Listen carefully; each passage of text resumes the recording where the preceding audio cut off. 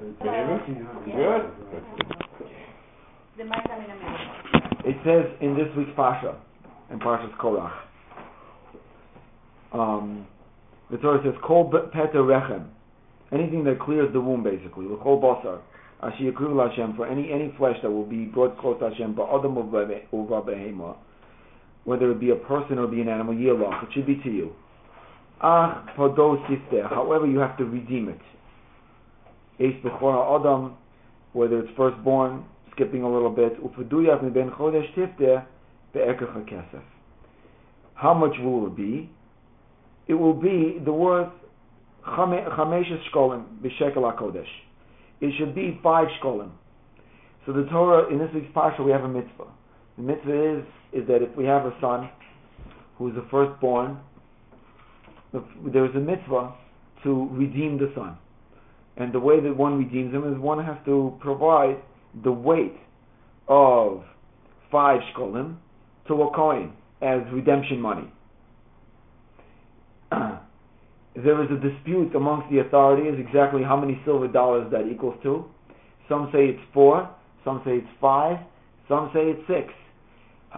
However, you can, as I did for my son, buy special coins that are weighted specifically to the amount that say on them Pidyon Haben, that are pure silver in the Svarim store.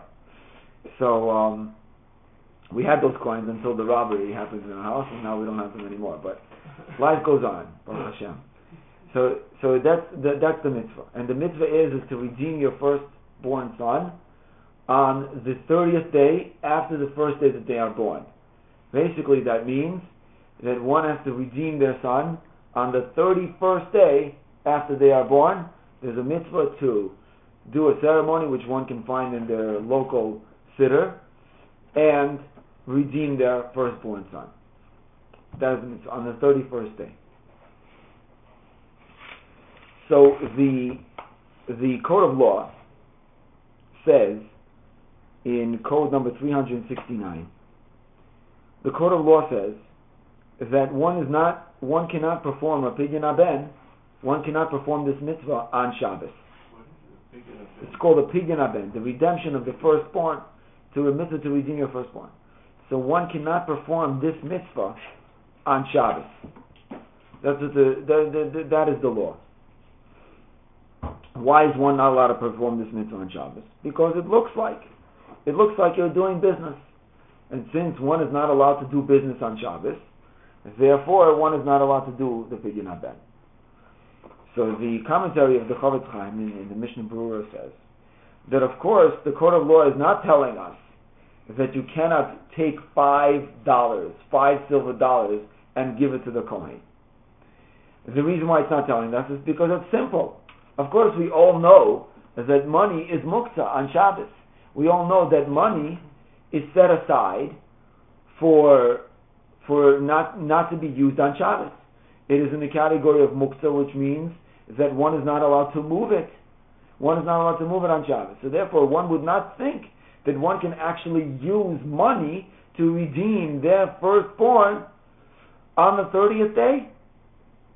Right? Of course, it doesn't mean that.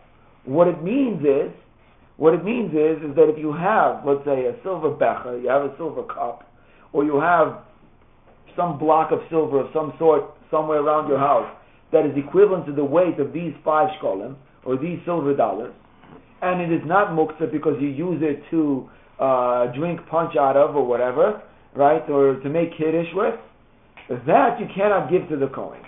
Because it looks like it's similar to that you're doing business. Right? So therefore we can establish as follows, that if the 31st day after your firstborn son is born is Shabbos, one cannot perform the Pidyon Haben, one cannot perform this mitzvah on Shabbos. You have to wait until Sunday, until the 32nd day. And you can't take something which is the equivalent of a weight in silver to 5 slime, as the prescription is in our Parsha, because it looks like you are doing business. That is the issue. that we are going to speak about tonight. Okay, and that issue will lead into the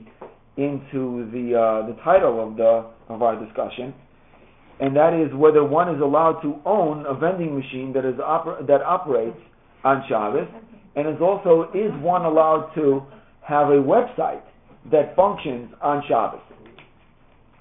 People purchase, one does commerce. People purchase from the website, from the mailbox, or whatever it's called, the checkout mailbox on Shabbos. Is one allowed to do that? The discussion about these issues will stem from this discussion, and it goes something like this.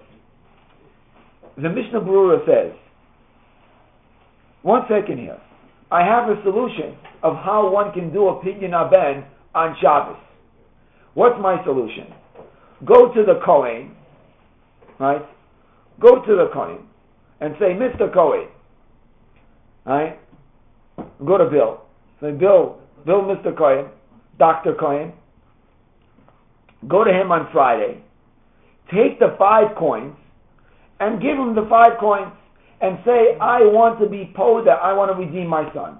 However, I don't want that the transaction should be effective until Shabbos. Let's get rid of all the business aspects of it, right? We'll do the money, we'll sign a contract, we'll take care of everything, right? But I want the actual transference of property and ownership, the actual redemption of my firstborn to take place on Shabbos.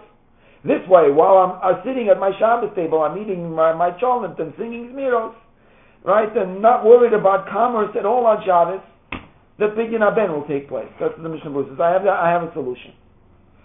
So the Mishnah Berurah says you can't do that. Why?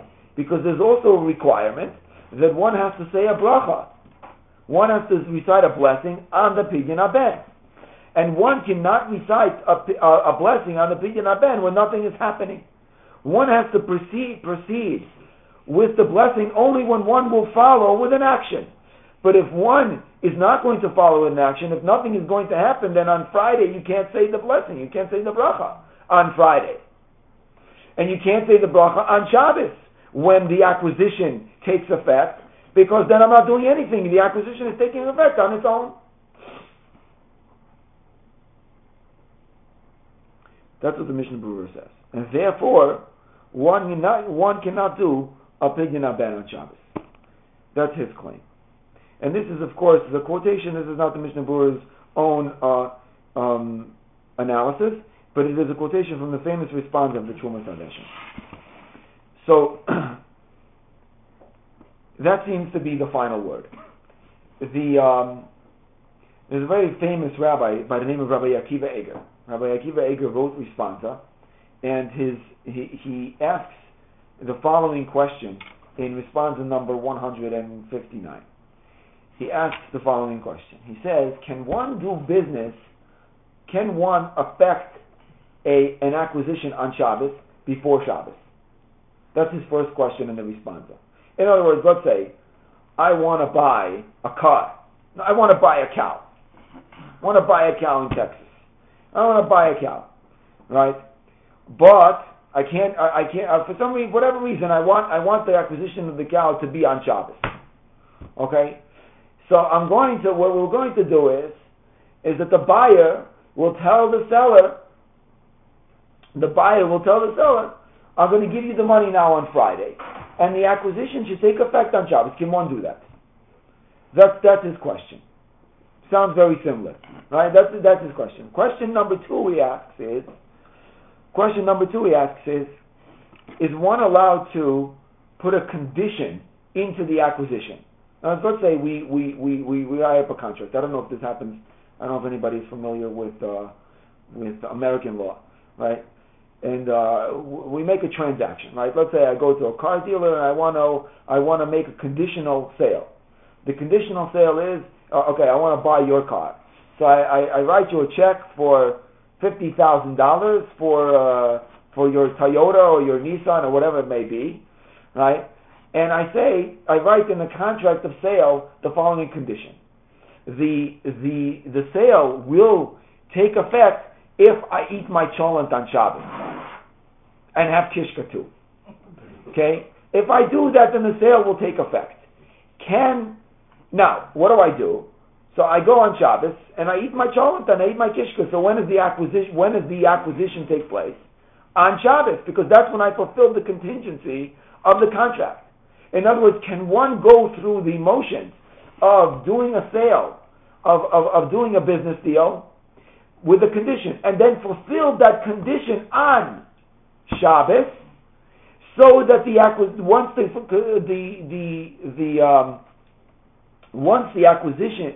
once the condition is fulfilled, the acquisition will take place on Shabbos. Can one do that? That's the question. Okay, that's his question. So maybe yes, maybe no. Okay? Now, here, this is the only part of the of our discussion which will get a little bit complex. And at first, he has a very simple proof to his answers. Right? He says like this. He says, look, there is a Trumas Hadeshin about Pidyon Aben. There is the responsa that we just learned about redeeming your firstborn son. What does he say? He says that he asks the question, can I redeem my firstborn son on Friday and have the redemption take place on Shabbos? So he says, no, I can't. Why not? Because I have to say a blessing on the Pidyon Aben. So that implies what? That implies that if I didn't have to say the blessing, then I would be able to give the 5 coins to the Kohen and have the redemption take place on Shabbos. What's the only reason that I can't do it? Because I have to say the blessing. But if I didn't have to say the blessing, there seems to be nothing wrong with the apparatus of the acquisition. It can happen. Right? Does everybody agree with the inference? So says Rabbi Akiva Eiger,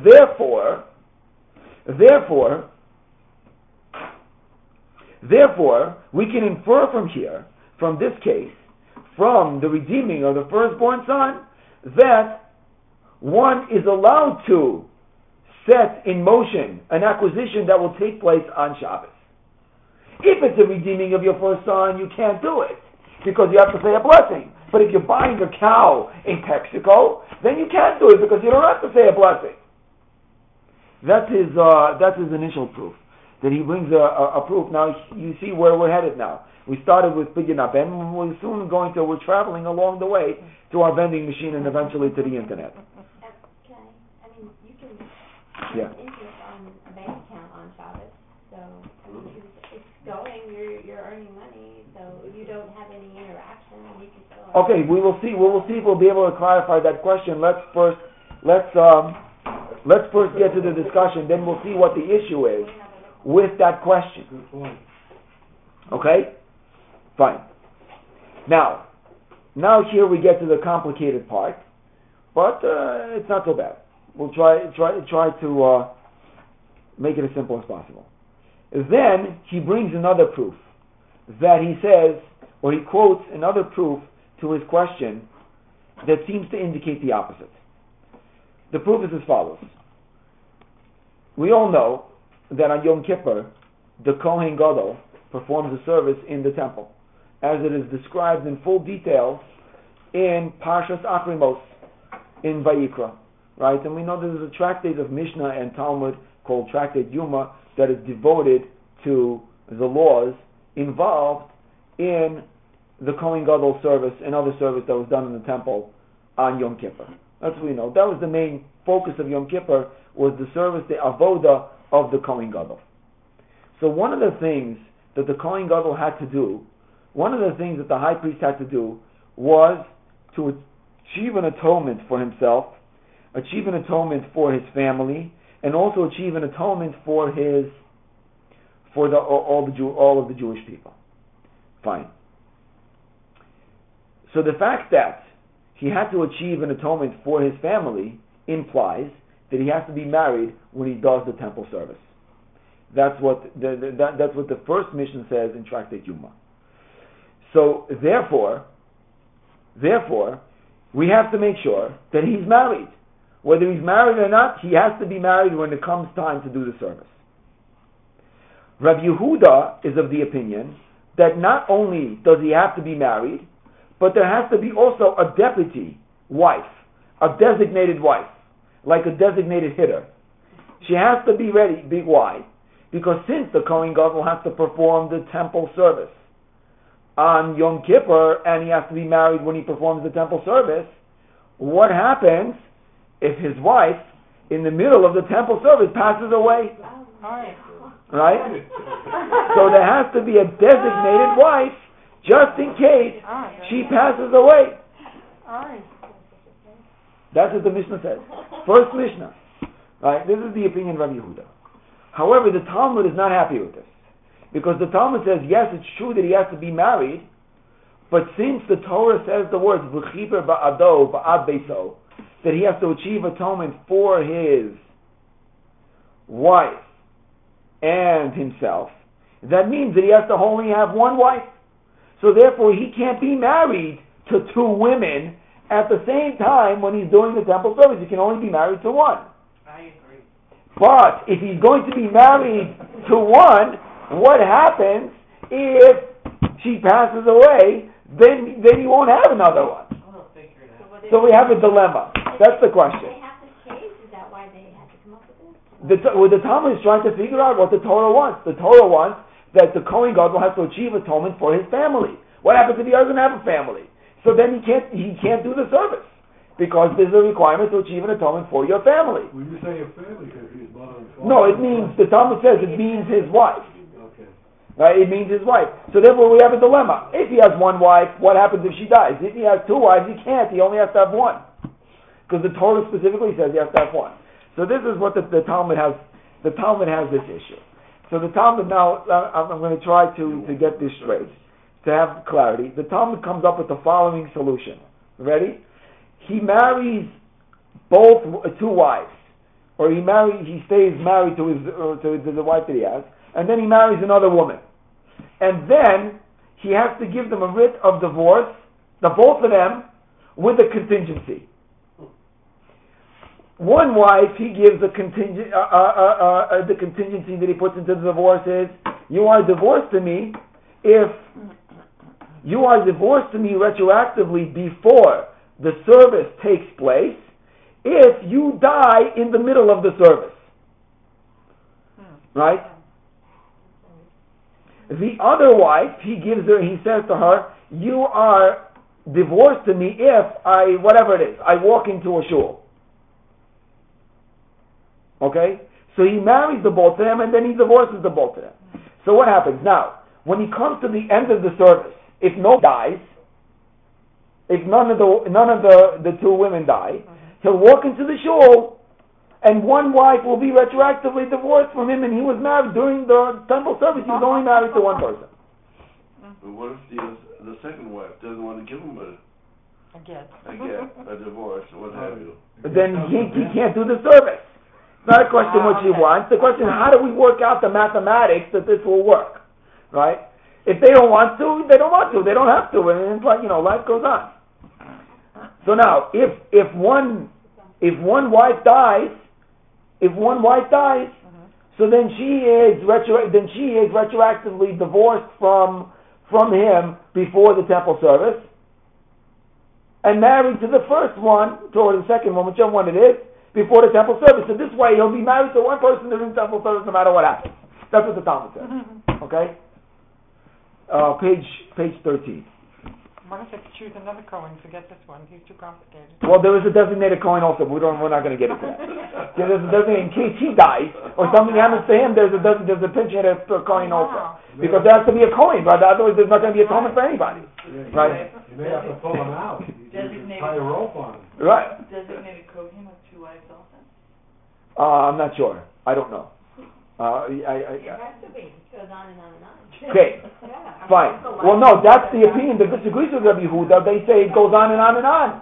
So we don't have to have designated, but he holds you have to have designated. So the Gemara, the law is not according to Rabbi Yehuda.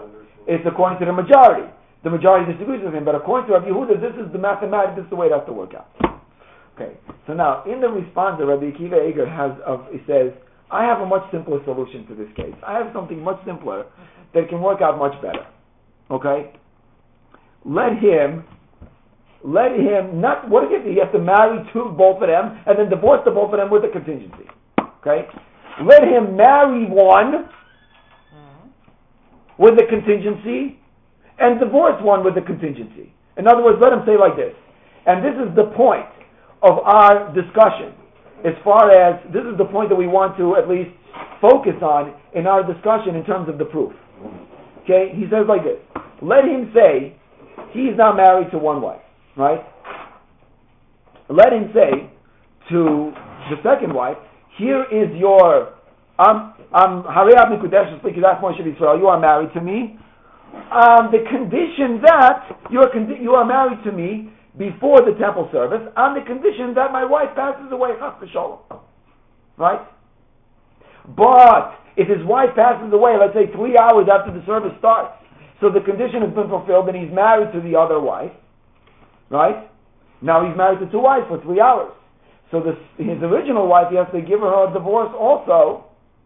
In case she dies, he has to give her a divorce on the condition that she dies. So that therefore, when the marriage of the other wife will be fulfilled, he's only going to be married to one instead of being married to two. That's what Rabbi Akiva Eiger says. Why didn't the Gemara tell us a more simpler solution? Marry one of them with a contingency. In other words, make a kiddushin, make a marriage before Yom Kippur that will take place on Yom Kippur. Make a transaction, right? Make the transaction of kiddushin before Yom Kippur that will take effect on Yom Kippur when you fulfill the contingency. So why didn't the Talmud give that example? So as Rabbi says Rabbi Akiva Eiger, the reason why the Talmud didn't give this example is because you can't do that. Because you can't make an acquisition. You can't affect an acquisition before Shabbos, before Yom Kippur, that will take effect on Shabbos. Therefore, the Talmud has to come up with a case where he was already married to the both of them before Yom Kippur started. So therefore, says Rabbi Akiva Eiger, you see from this Talmudic discussion that one is not allowed to affect a sale on Friday, that it should take effect on Shabbos. Therefore, one cannot perform a pidyon haben on Friday, that it should take effect on Shabbos. Therefore, one cannot buy a cow in Texas on Friday, so that the acquisition should take place on Shabbos. And therefore, one cannot marry somebody before on Friday, so that the marriage will take effect on Shabbos. That is what Rabbi Akiva Eiger says. So now, as far as we are holding now in our discussion, one is not allowed to perform a pidyon haben on Shabbos. One is not allowed to perform a pidyon haben on Friday that it should take effect on Shabbos. One is not allowed to buy a cow in Texas on Friday so that the acquisition should take place on Shabbos. And one is not allowed to do the same thing with anything else. And one is not allowed to marry somebody on the condition that the marriage will take effect on Shabbos. This is where we are now holding in the discussion. Okay. The grandson, the son of the famous Rabbi Moshe Sofer, the Chassam Sofer, wrote a responsa called the Kasaf Sofer. And in his responsa, he deals with the same exact question. And at first, he wants to disagree with everything that we just said. Mm-hmm. And he says like this. He says, why is one not allowed to do business on Shabbos? What's the reason for it? So Rashi tells us in the Masechtas Beitza that the reason why one is not allowed to do business on Shabbos is twofold. Number one is we are afraid that the person is going to write. We're afraid every business transaction requires a signing of a contract, or most business transactions require a signing of a contract. So we're afraid that even if there is no contract, even if it's a verbal agreement, if we do business on Shabbos, we'll come to right. And we know that one of the 39 categories of productive work that one is not allowed to perform on Shabbos is right. So therefore, since the rabbis were afraid that if somebody does a business transaction on Shabbos, they are going to come, they're going to write. Therefore, they prohibited doing business on Shabbos. Okay, that's reason number one. Reason number two is because we derive from verses that one's conduct on Shabbos has to be different than their conduct is during the week. One should not speak of the same things or the same way on Shabbos that one speaks during the week. One should not walk the same way that one walks during the week. One should be more leisurely, walk with a little bit more relaxation, right? There should be more of an atmosphere in general as far as Shabbos is concerned in the way that one conducts themselves. Right? That's why we don't speak about business matters on Shabbos. We speak about Torah or other things, right? Unless it's a mitzvah, unless we're making a shidduch, then, right, whatever it may be, some kind of mitzvah, we cannot talk about business transactions on Shabbos. So that's why one is not allowed to do business on Shabbos. Those are the two reasons. So says the Kasav Sofer, if those are the two reasons why one is not allowed to do business on Shabbos, and then our case should be permissible. Again, what is our case? Our case is that we make a business deal. Philip and I make a business deal. Right? I'm going to buy his cow. I'm going to buy his red heifer in Texas.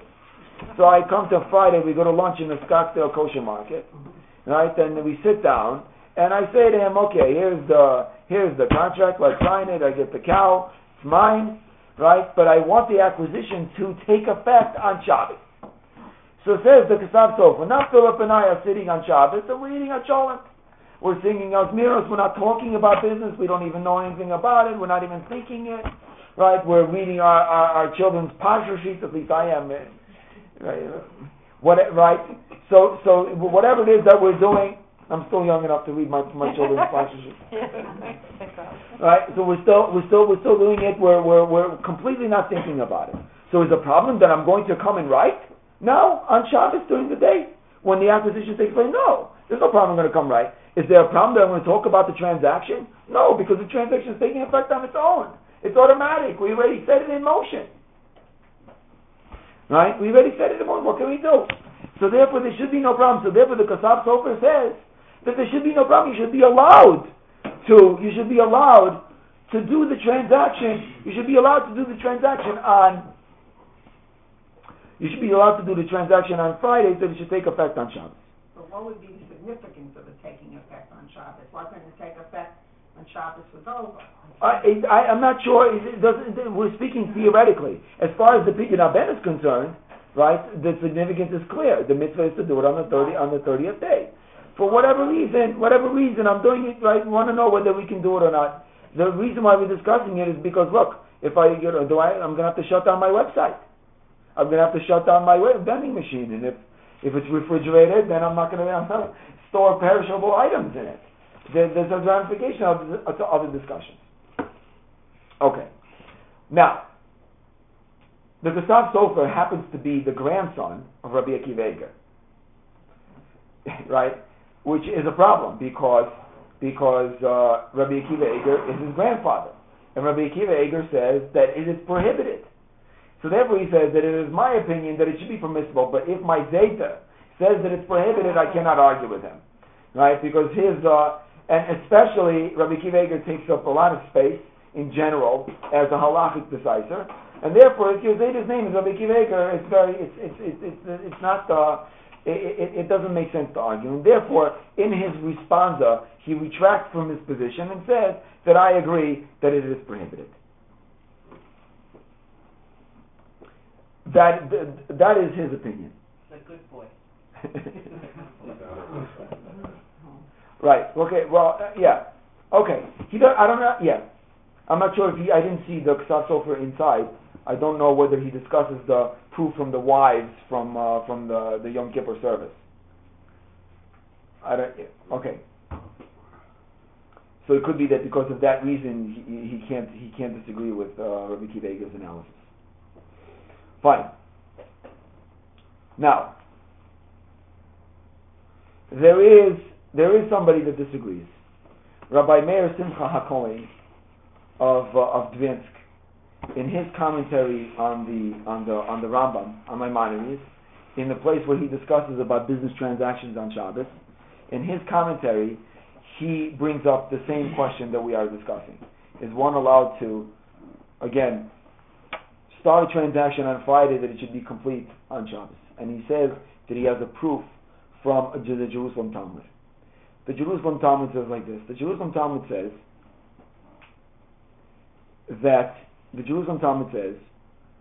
that one, we know that if a person is a Kohen, right? If a person is a Kohen, so he has entitlements that all the rest of the Jewish people have to give him, from their produce, from their animals. One of the first things that they have to give from the produce is truma. They have to give truma. Truma is whatever amount you choose of whatever produce you have, as far as biblically concerned at least, you have to go and give it to the Kohen. So the question is on whether or not you're allowed to do it on Shabbos. Are you allowed to do it on Shabbos? Or, right, are you allowed to set it aside that it should be truma before Shabbos, that it should become truma on Shabbos? That's the question. So I think that the Jerusalem Talmud says that it's permissible. It's permissible. You're allowed to do that. You're allowed to do that, if I remember correctly. Right? You're allowed to do that. You're allowed to set aside. You're allowed to affect setting aside truma before Shabbos that it should take place on Shabbos. That's what he says. So he says, look, you see from this Jerusalem Talmud, what? Is there a question of carrying? I mean, for the Kohen, can't take the truma on Shabbos. What? Well, no, one is not allowed to set aside truma on Shabbos. But you say you set aside on Friday, but it takes effect on Saturday. Right. Shabbos. Right. What does that mean in terms of, does the Kohen actually go on Shabbos and get it? Or He could come and take it, yeah. He could come and take it. He can carry it on Shabbos? Yeah, it's food. He's going to eat it. Yeah. So that Okay. seems like it's approved. So like Robin said, it seems like it's approved. You see, you could do a transaction Friday that will take effect on Shabbos, right? That's what the Orson says. He says, you see clearly that it's a reality that one is allowed to do it. Transaction. There's no bracha like in the Pinyan Bat. There's no bracha, right? So therefore, you should be allowed to do it. Okay. Finite. What if it's something other than food? What do you mean? Well, yeah, fine. No, but we're talking about specifically that case. In that case, you see, you're allowed to do it. That's what he says. A to B is done, versus the Pinyan Bat is A, B, and then back to A. Some sort of. Right, but fine. So Pinyan Ben won't work because of the bracha, but the other business transaction, I'll be able to buy the cow in Texas from Philip. That's what it's going to be. Okay, so that's what he says. He says you should be allowed to do it. Okay. So there's another respondent called the Imre Yosher who says that he disagrees. He wants to defend the position that says that you're not allowed to do it. Wiley, what did you say? That you're not allowed to do it, right? Okay, so he wants to defend Wiley's position. Okay, and he says as follows. He says, what? There's a word type, right. The Imre Yosher. Remember that? Remember that name. The Imre Yosher says as follows. He says, what is the reason one is not allowed to take truma on Shabbos? Why not? So he says, why? Because produce that is sitting all together in one pile, one is not allowed to eat it. It's not kosher. So if you go to Israel, right, and there's produce, and one has not done anything to it, Arena, you're going to Israel, right? So if there's produce, you're not allowed to eat it. Because it's not kosher until you take away truma for the Kohen and meiser for the Kohen. That's why produce that comes from Israel needs it needs to be certified kosher. So you can't just buy produce that comes from Israel unless you know that it's been certified by a reliable kosher kashrus agency, right? How does that work here again? If it comes from Israel. If you want to buy oranges, what do they call them? Jaffa. Jaffa oranges. So you have to know where they come from, because if there's no certifying agency, they're not kosher. Because we have to know that somebody took away truma that was supposed to go to the Kohen from the oranges. Produce that grows in the land of Israel requires that there should be given that there should be a separation of trumos and meisos. So there's no Shemitah also. Wow. Shemitah is a different situation. Wow. The Shemitah is a different situation. Fine. So So now you it's not have to be kosher. careful if it- You have to be careful, right? But I'm saying it's not the same, right? Yeah. So why are you not allowed? So what happens? The produce is sitting there and it's useless. So not all produce is kosher. Right. So the produce is sitting there and it's useless. It's not kosher. How do I fix it? How do I make it kosher? I take away the proper amount of oranges that I need to take away to give to the Levi and the Kohen. Now I made it kosher. So what did I do? I in effect fixed the produce. I fixed it, right? One is not allowed to fix something, complete something on Shabbos. So the reason why can't take Truma on Shabbos is because what are they doing? They are completing something. They're fixing it. They're making it into a final product. It should have been on weekday. And that's why you can't do that. That's why you can't do that on Shabbos. Okay? Fine. Now,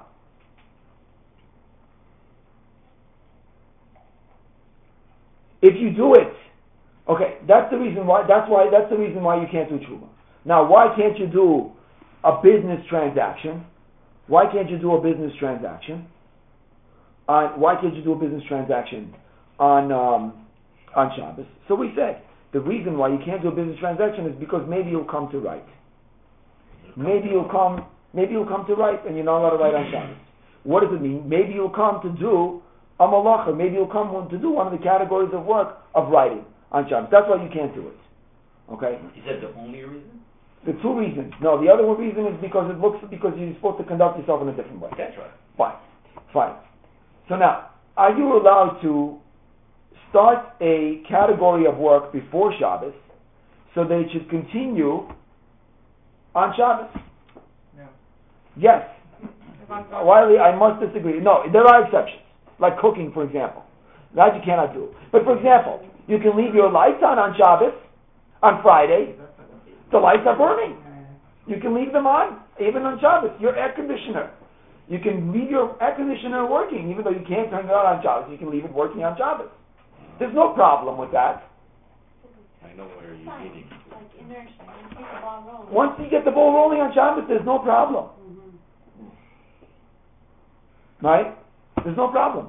So now, Can you benefit from it? yeah, we benefit from the fan, from the air conditioner, from the electricity, from the lights. We benefit from it. So if I have an employee who works on Friday, and he gets a call from a guy to go and do something, some work, and he goes on Saturday, now I'm not even aware of this, okay? And the guy goes and does the work for him. On Sunday, I realized that he benefited from that transaction on Shabbat. That you cannot do. But that's a separate discussion. What you're saying, can you set in motion something that you would not be able to do on Shabbos, that it should continue until after, and then it should continue on Shabbos itself? So the answer is yes, you can.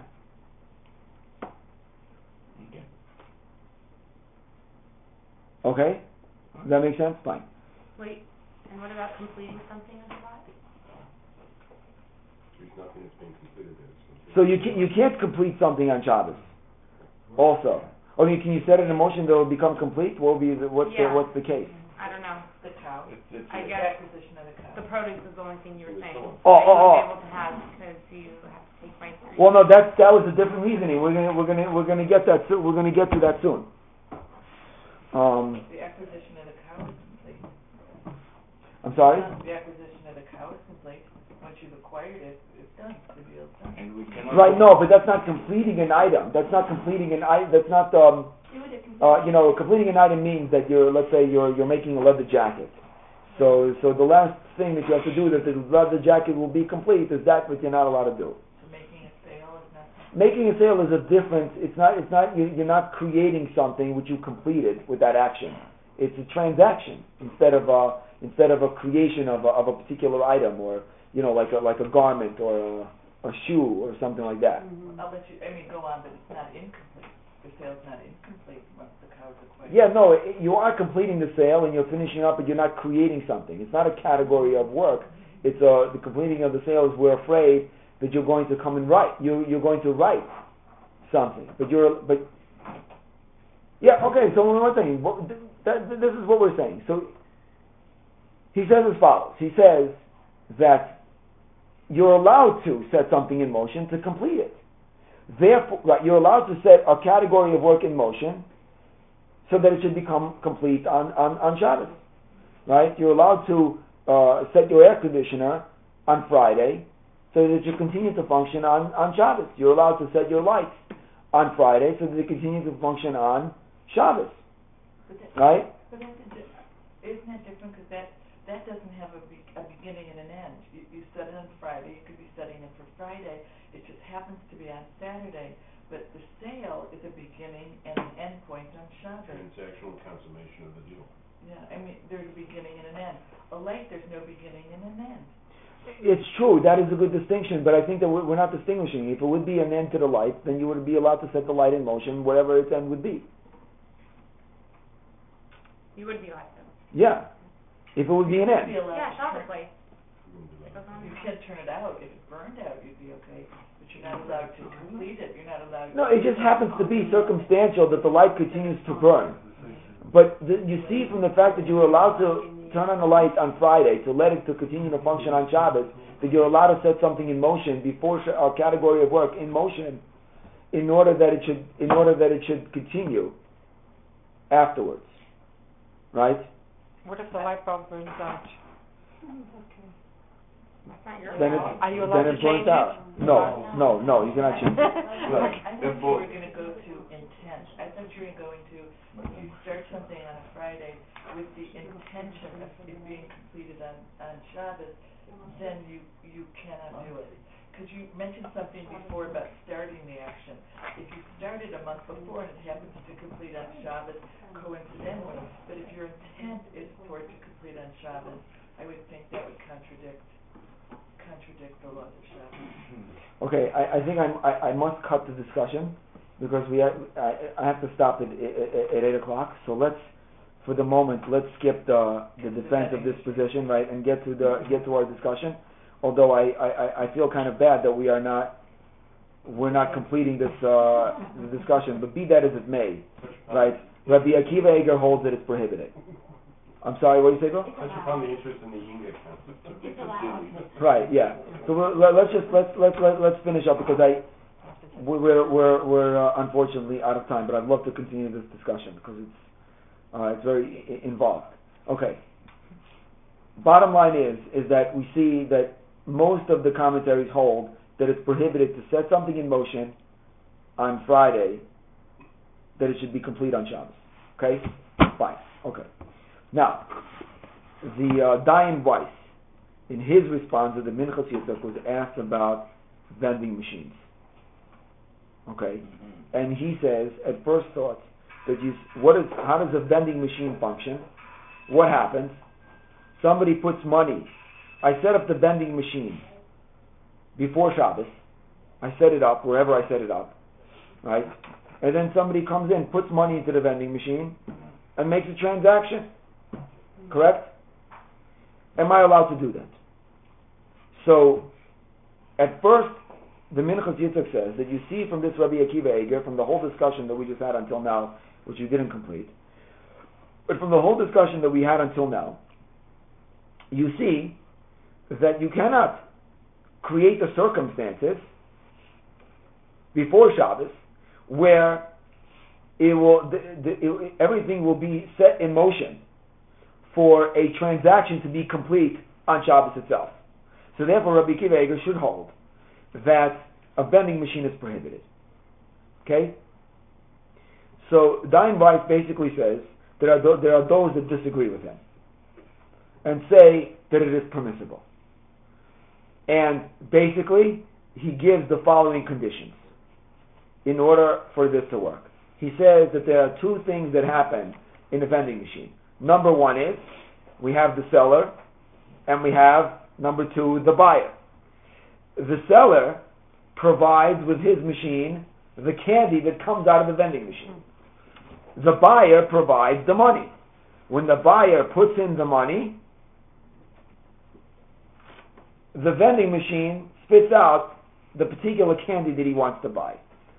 So the seller is acquiring the money, which goes into his possession, which is the vending machine, and the buyer is acquiring the candy, which goes into his possession when he takes it.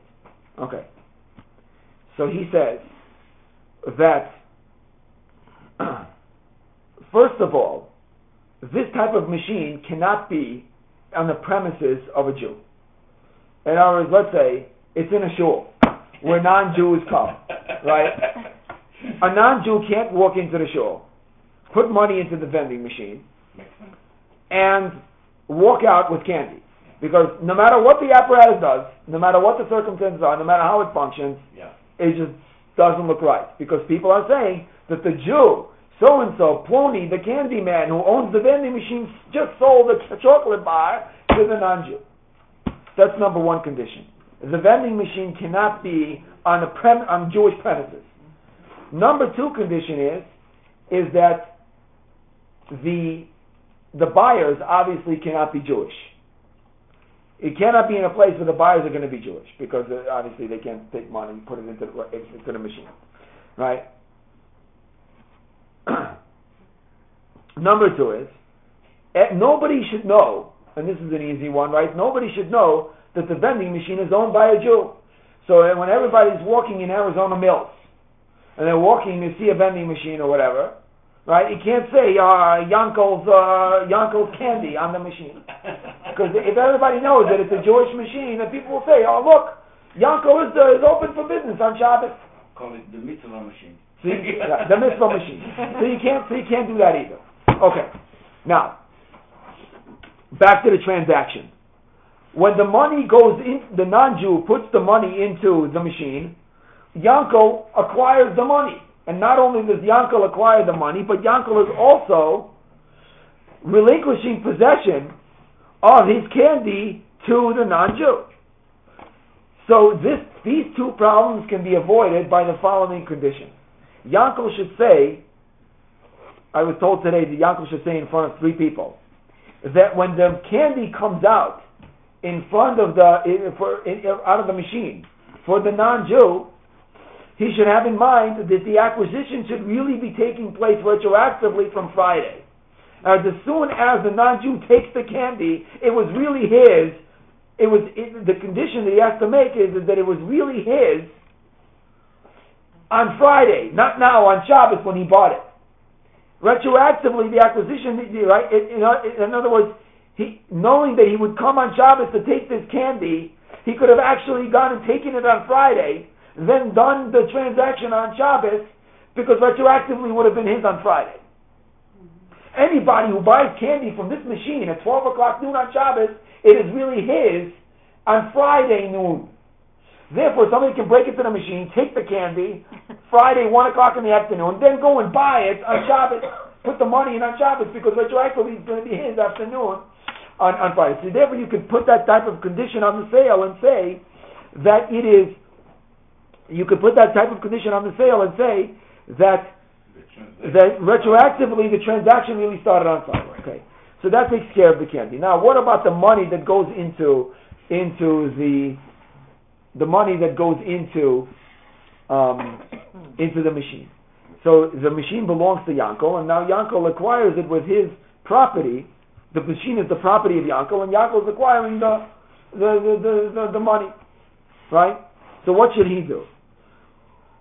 So Yankel could say, "I don't want the money," but that's a problem because it's Yankel's property. How can you not want the money? It's your property. So the truth is, your property can only acquire something for you if you don't know anything about it. In other words, if I would come and take $1 and I would throw it in Jackie's backyard, it would be his, because his property acquired the $1 for him. However, if Jackie would say, "I don't want to acquire this $1, I don't want it, so when you throw it in my backyard, I'm not taking possession of it, even though it's in my property." So Jackie can do that, right? Jackie can do that. So the same way the vending machine owner can also say, even though the dollar is coming into my machine on Shabbos, right? Into my machine on Shabbos, I have in mind not to acquire it until Motzei Shabbos, until after Shabbos is over. That's what Yankel could say. He's making the transaction on Friday, so wouldn't he also acquire the money on Friday? No, because the money's coming. He's acquiring the money now, but retroactively he's selling. He's allowing him to take possession of it on Friday.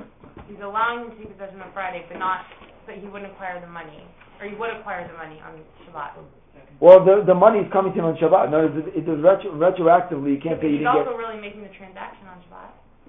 Irene is asking a question. I guess I didn't understand that. What you were saying. Yeah, because he's getting the candy bar on Shabbat, but he's saying that he's getting it on Friday. Right? He's getting it on Friday. Right. So why can't you say the same thing? When I get the money, I'm really acquiring it on. He's buying it on Friday, so he should really be getting the money. I'm not getting the money though on Friday. He's literally not getting the money on Friday because obviously he's making the transaction on Shabbat. But he said, I didn't understand the whole part, but he said the transaction started on Friday. Yeah, so once he makes the transaction, so once he makes the transaction, he should really technically be getting the money. Once he makes that transaction. No, but the transaction was completed on Saturday, right? I think it's because the vending machine is a continuous functioning thing. It hasn't got start, stop. It's like you put it out, it's continuously running. It's like a light. No, but there's a transaction that's happening now. There's a transaction that's happening right now. Okay. You know, it seems to me that anyone who owns a retail store could use the same logic. You know, because a vending machine is a retail apparatus.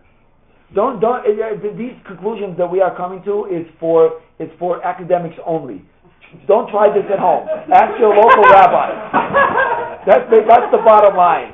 Every specific case requires. This is a dodge to get around the halakha. I mean, I say I'm going to do this transaction on Friday, but I get the money on Saturday. This guy's going to buy the candy on Saturday, but he really bought it on Friday. I mean, and I'm not going to get. I have one second. I have news. I have breaking news for you, Paul. Breaking news is that halacha is liberal. We are not religious.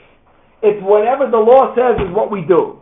And if the law says that it's permissible, it's permissible.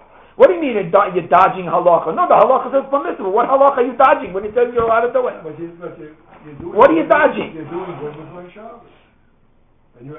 You're not doing business on Shabbos. You're sitting at home eating cholent. Yeah, but you have it's just like you have a store. You could say I got a store, and I use the same logic, but I'm not in the store. The store is open.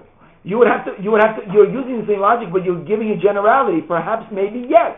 But you would have to tell me the specifics of the case before we can determine. Now we're talking the vending machine. In the particular case of the vending machine, he says that it could be permissible. I thought if you own a store and you're Jewish, your store can't be open. You can own them all. What do you own them all?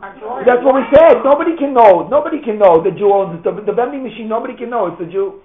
What if you own a whole mall? When Karsh's lost his, his original Karsh's lost his certification, he took it away from him because he was Jewish and he had the store open on Shabbos. That was the whole logic. Yeah.